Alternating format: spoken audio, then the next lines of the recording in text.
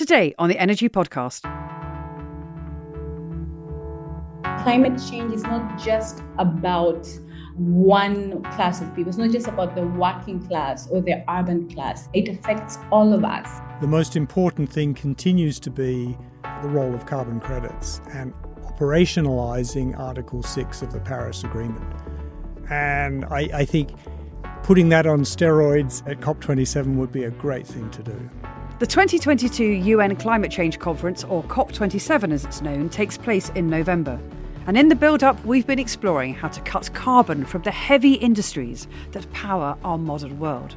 We've discussed steel, cement and those everyday products that you and I use that contain industrial chemicals.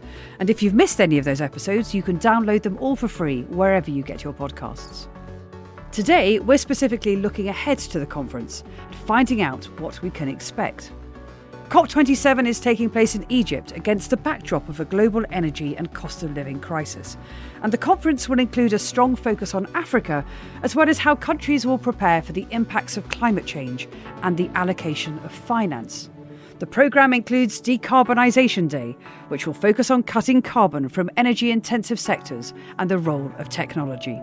Hello, I'm Julia Streets, and today on the Energy Podcast, 1.5, turning ambition into action.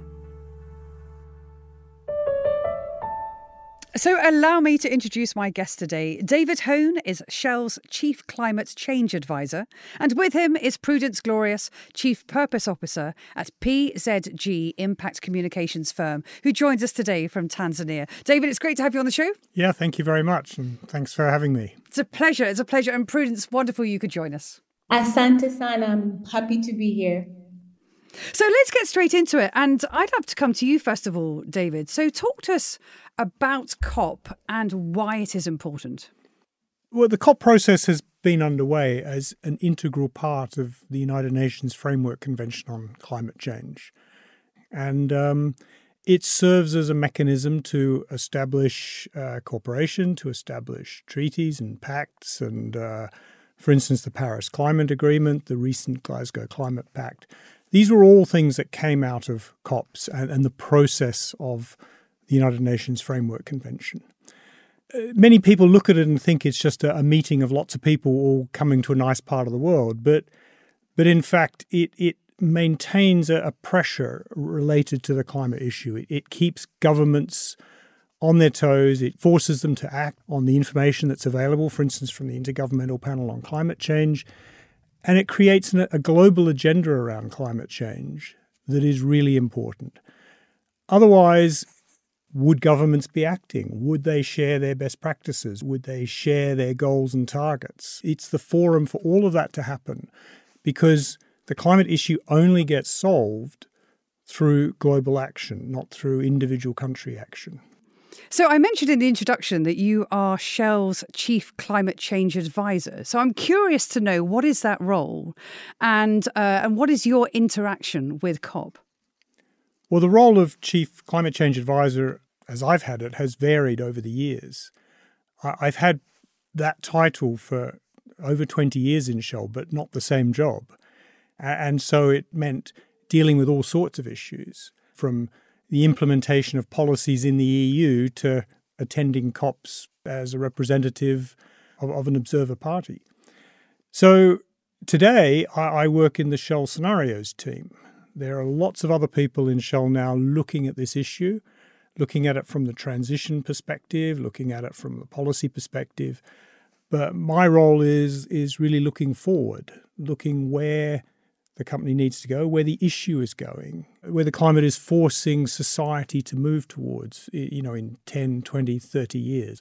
And a really key part of this pathway to success is going to be centred around collaboration. You talked about, COP being a place where people not only set the agenda, but also are highly accountable for the decisions that are made in the progress pathway. What's going to be different? What do we expect from COP this year? Well, collaboration is important, and it's one of the 4 key themes that the Egyptian presidency has tabled. So they've tabled mitigation, adaptation, finance, and collaboration, specifically mentioning collaboration. But I think this COP is important in that it's between two other sort of big events in the UN calendar. The event last year was COP26, where the Glasgow Climate Pact was enshrined, and where the leaders who were there really pushed the agenda towards 1.5 degrees C. And the next COP next year in the United Arab Emirates is really focusing on the global stocktake, which is, where are we? What's everyone doing? What are they saying? Are they living up to expectations? What more do we need to do to realise, for instance, the goals of Glasgow and the Paris Agreement?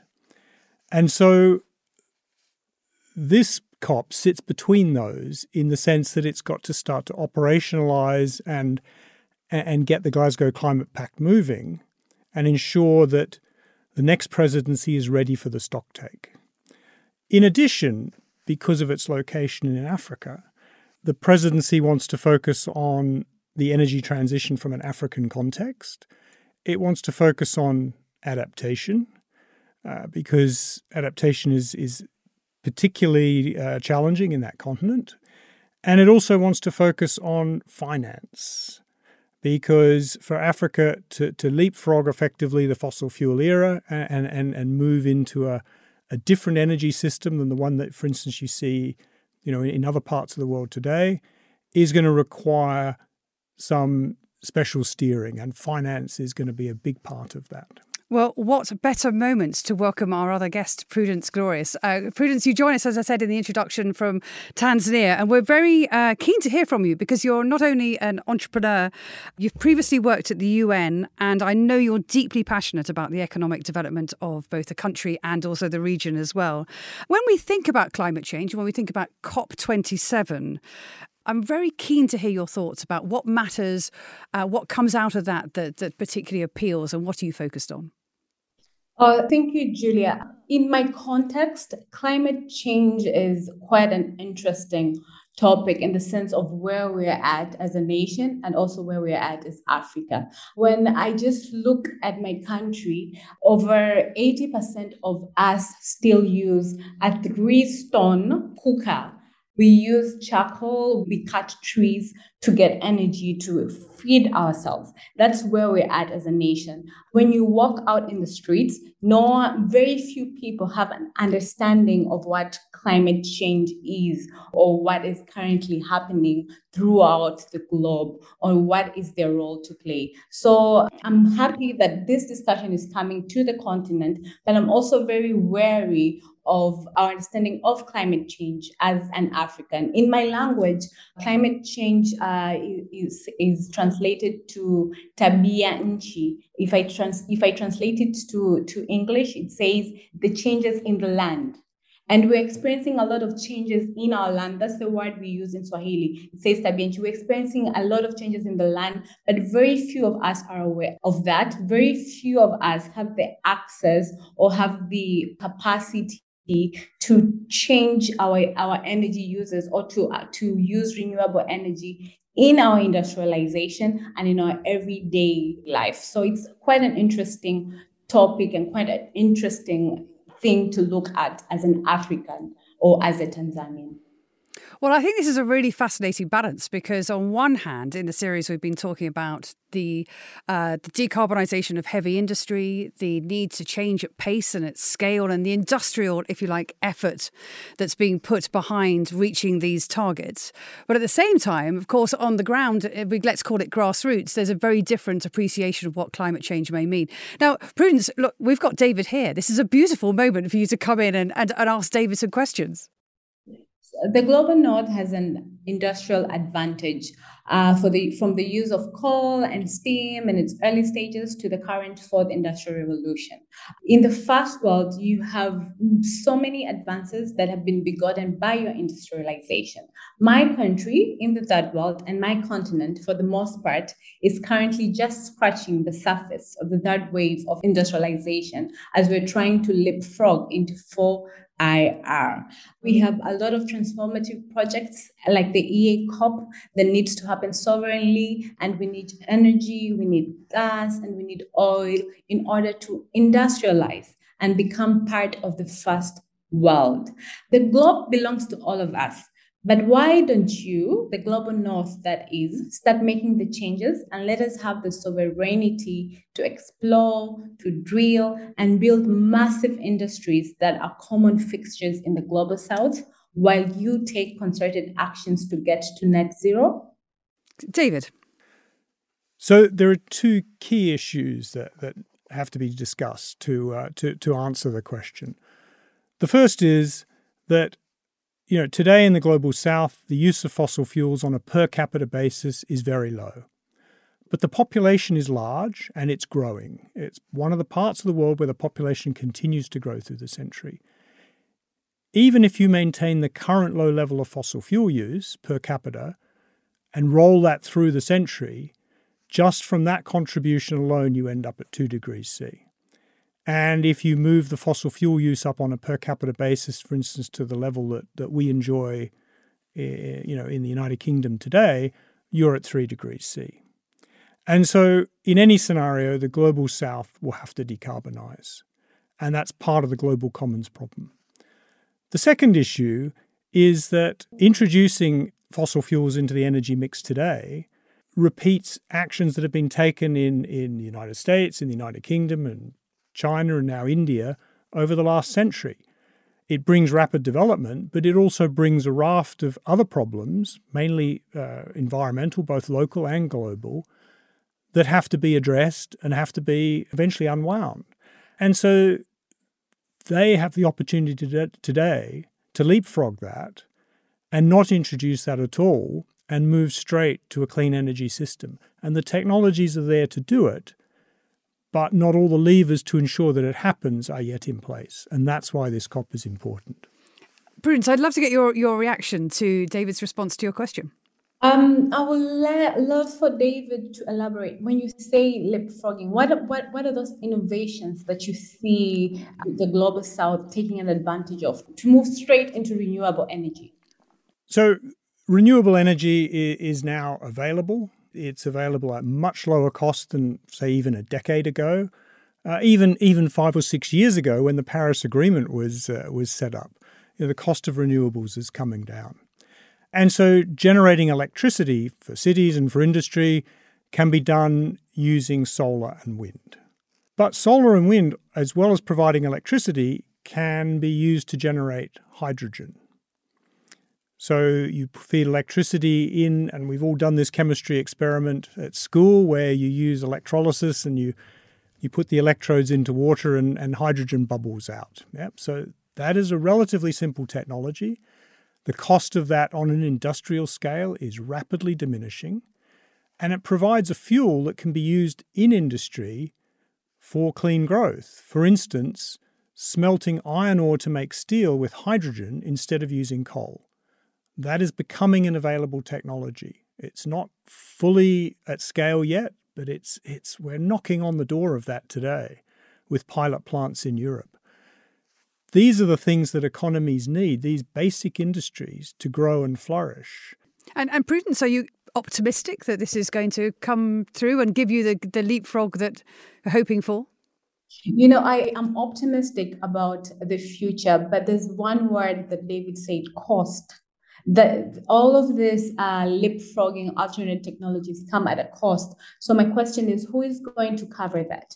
Given that in my nation, people are still using 3 stones and wood to cook, and given the fact that in my nation we still have power cuts, who are during COP27, are we going to have a couple of big nations, big players that are going to commit to cut down the cost of this alternate technology so that we can get them? I'm also excited when I look around me, we have a couple of young people that are innovating when it comes to renewable energy, that are also recycling batteries so that they can give access to solar power to people in the rural areas. But still, it comes at a huge cost. Is the world ready to support us in covering this cost? And how do they plan to go about this? Is this something we're going to explore during the COP27 in November, David?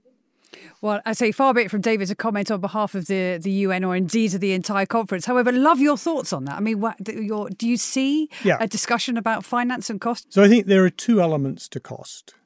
There's the basic cost of supplying energy, which countries like Tanzania are going to have to find irrespective of the technology they use. And then there's the differential cost, which is or additional cost if you're going to perhaps go to a different energy technology. Now, historically, that different energy technology, be it solar, wind, hydrogen, nuclear, has come at a higher cost than, for instance, just going straight into burning coal. That is no longer the case. That cost differential has shrunk or is in some cases vanished, particularly by the time you include the full cost of developing a coal mine, developing the infrastructure to move coal, building the coal-fired power stations, and all the other things that you have to do just to generate some electricity on a citywide scale. So using solar and wind does not introduce, or at least introduces a relatively small differential. I think the focus of the COP in part has to be on the differential, where it exists and how to cover it.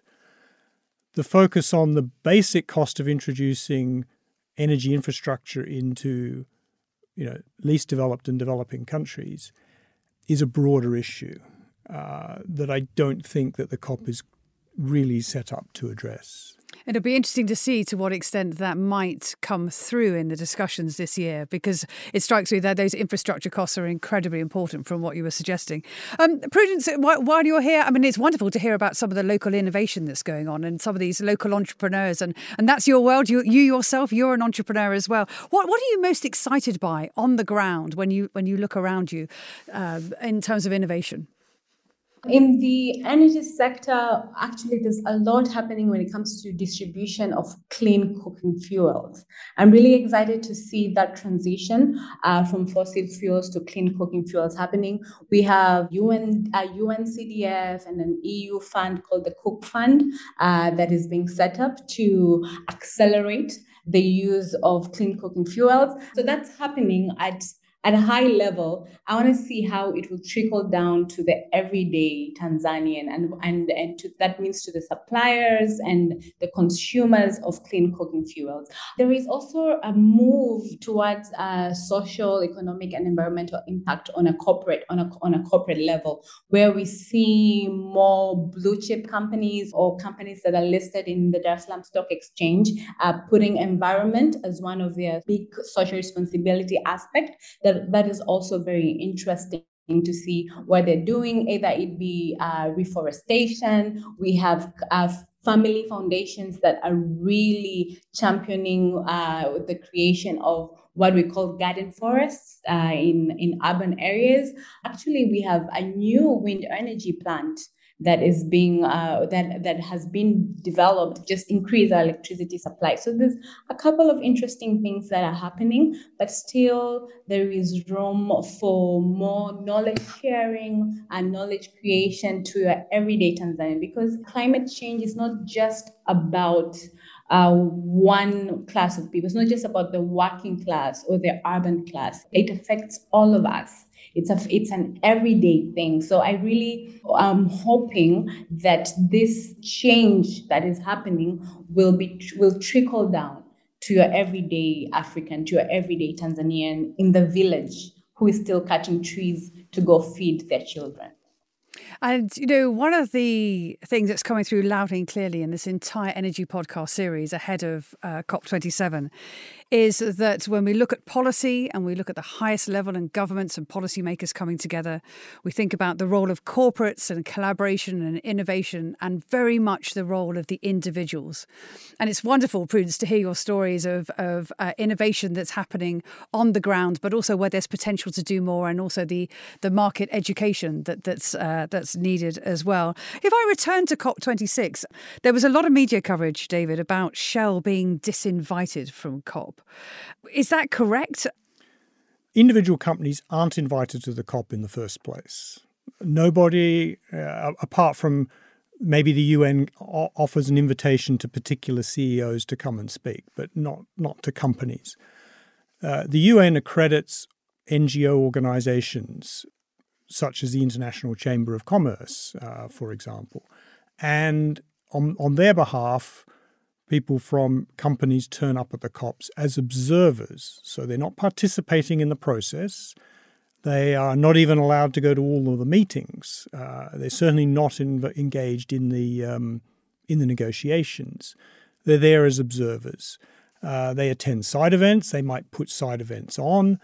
And, my attendance at COPs has always been through an accredited observer organization.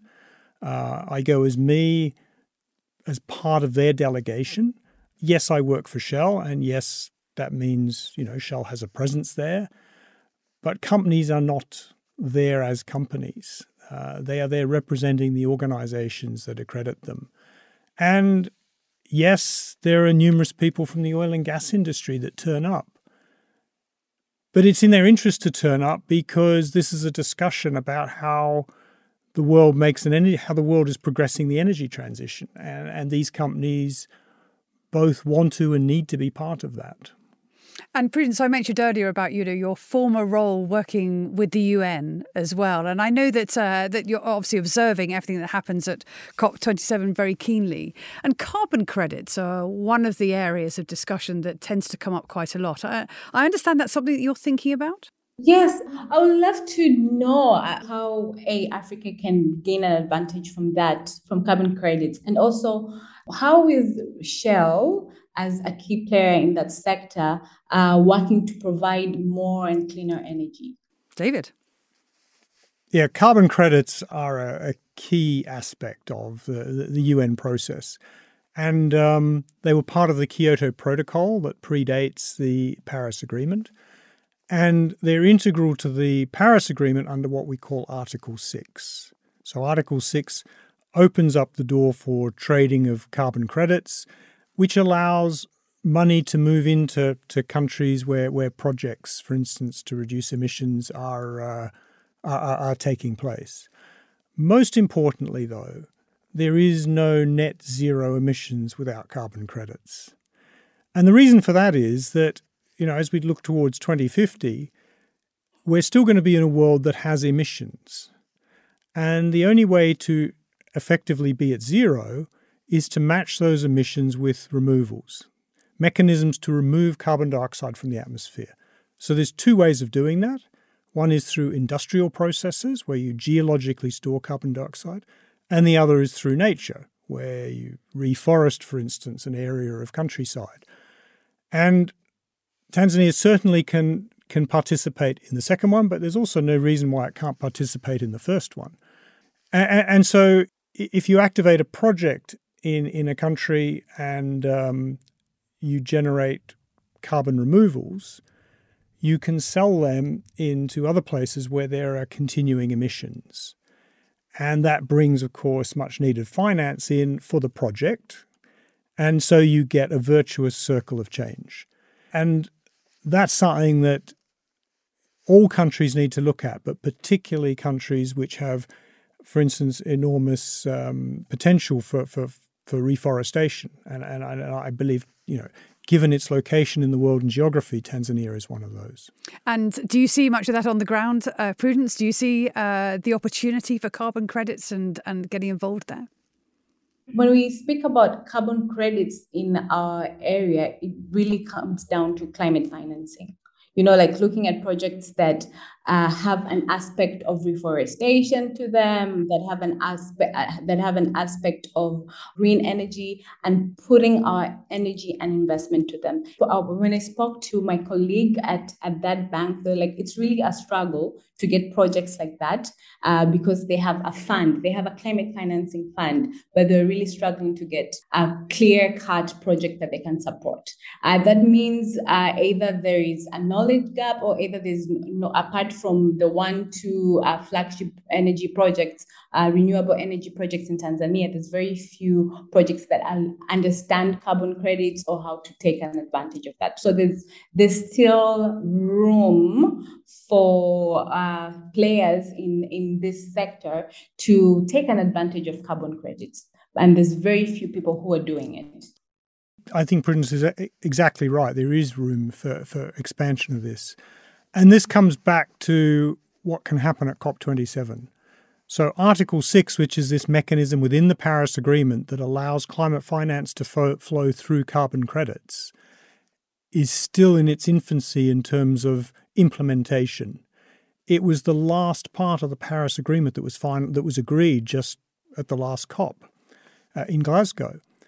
And so one of the really important things that the Egyptian presidency could do is to fast-track the operation of this article and really get it moving, and really get it moving in an African context. So I think the opportunity is there to do this, and I hope that they take that up.